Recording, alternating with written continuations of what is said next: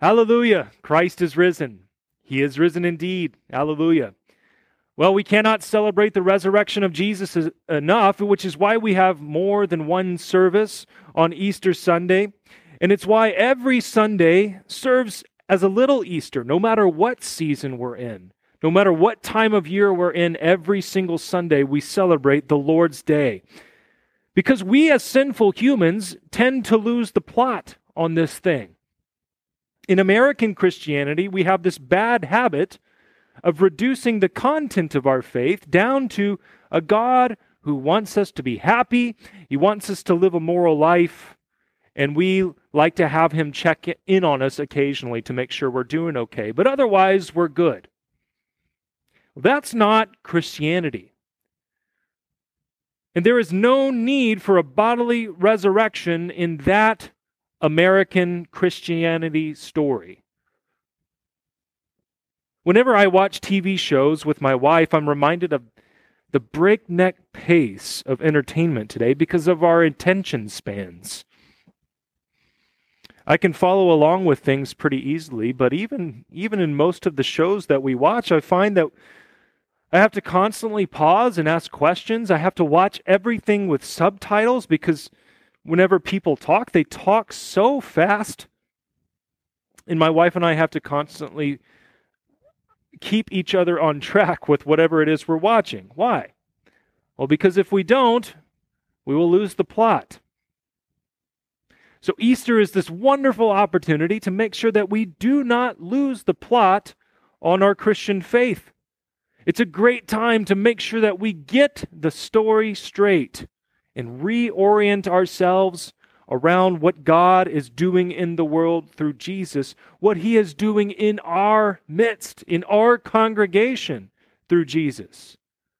And for that, we turn to 1 Corinthians 15, where St. Paul must help the church in Corinth get the story straight.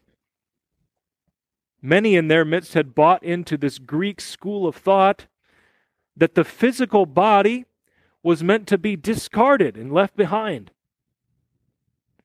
But for Paul, the resurrection of Jesus flies right in the face of all that, because for Paul, the resurrection lies at the heart of God's story. The resurrection lies at the heart of God's story. He begins chapter 15 by telling them his intentions to remind them of the gospel which he had already preached to them. That's why they were Christians in the first place. You know, it's interesting to think about. Whenever Paul wrote this letter to the Corinthians, the Gospels of Matthew, Mark, Luke, and John had yet to be written. So this message of salvation primarily came in the form of the spoken and the proclaimed word. It was this word, it was this news that the Holy Spirit used to create faith and to grant eternal salvation to anyone who would believe it. And at the heart of this word, this message, was the resurrection. The Corinthians stood in this faith through the gospel by which they were being saved, but, and this is what Paul warns against, but they ran the risk of losing this faith because they were wishy-washy on the resurrection. And that wasn't going to cut it for Paul. He wanted to make sure that they knew that the resurrection of the body is essential to the gospel, and therefore it is essential to our salvation. He says, "For I delivered to you as of first importance what I also received, that Christ died for our sins in accordance with the Scriptures, that he was buried, that he was raised on the third day in accordance with the Scriptures." Paul's words here, you'll notice a pattern that actually forms the very basis, the kind of nuts and bolts of what we have come to know as the Apostles' Creed. These words comprise what was the most essential confession in the early days of the Christian church. Whenever Christians confessed that Jesus is Lord, this is what they meant. This is what they meant. That Jesus is Lord means that he died, he was buried, and he was raised. He was Lord because by this work, by this dying, this burial, and this resurrection, he had won his people, you and me, from sin, death, and hell. And for what? So that all who believe in him would share in the bodily resurrection and the life everlasting. The resurrection of Christ in his body, in his flesh and blood, is at the heart of God's story, and it's at the heart of what he is doing in the world through Jesus. And if someone coming back from the dead is too unbelievable, as some would assert, there's even a lot of so-called Christians out there who will teach that the resurrection of Jesus is not a bodily reality, but it's simply Jesus was just raised spiritually. If it's too unbelievable to believe a bodily resurrection, we have this certain and sure record of witnesses that backs it up. Because the eyewitnesses to Jesus' bodily resurrection testify that God's story is true. You see, St. Paul was not content to just make these audacious claims about a bodily resurrection. And he wasn't content to just throw it out there and hope that the Corinthian church would believe it without anything substantial to verify it. He gives the witness of Peter, then the rest of the 12 apostles, minus Judas. Then he named about 500 whom Jesus appeared to at once, many of whom were still alive at the time of Paul's writing. Then James, the Lord's own brother, then to all those who would later become apostles. In other words, Paul wanted the Corinthians to understand that this story is not a fairy tale. This story does not begin with once upon a time.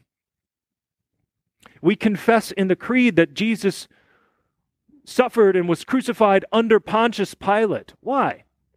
Because we confess that this happened in real time, in real history, that you can go and check it out. You can bank your entire life and death upon this death and this resurrection because it actually happened. And if you didn't believe Paul during that time, you could go check it out with those who saw it happen. One of the greatest advantages that Christianity has over other world religions, as far as its claims of truthfulness go, is that Christianity, unlike other religions, Christianity is falsifiable.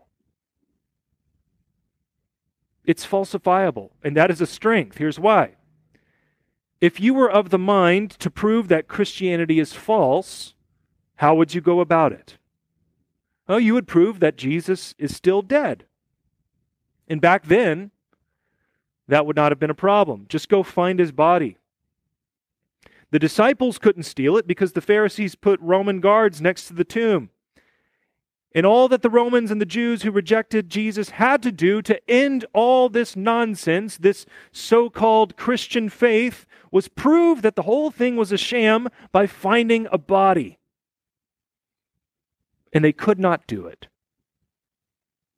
Why? Because Jesus rose again bodily and appeared to all these people. It is not a sham.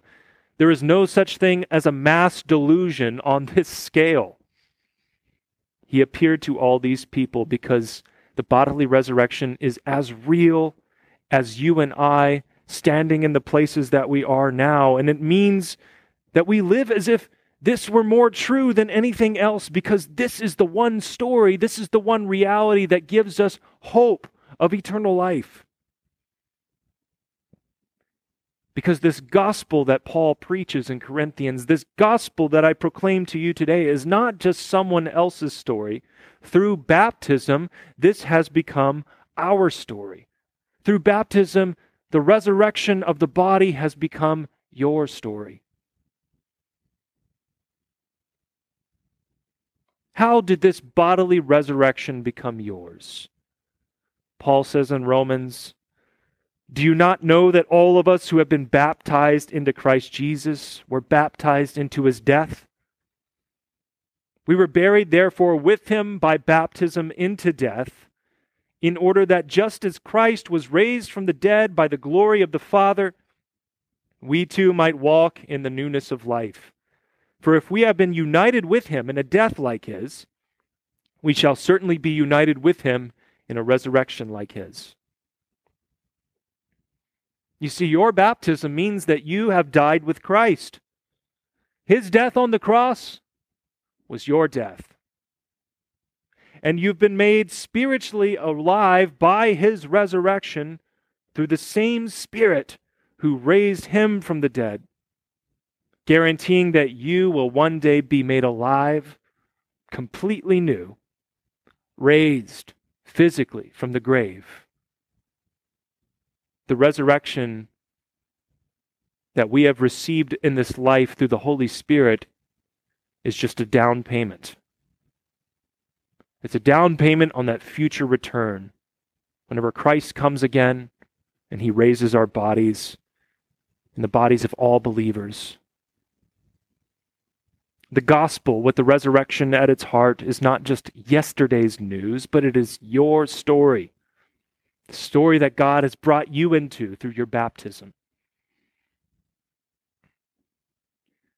Now that we have our story straight, we have the sure and certain hope that our faith is not anchored in thin air, nor is it merely wishful thinking.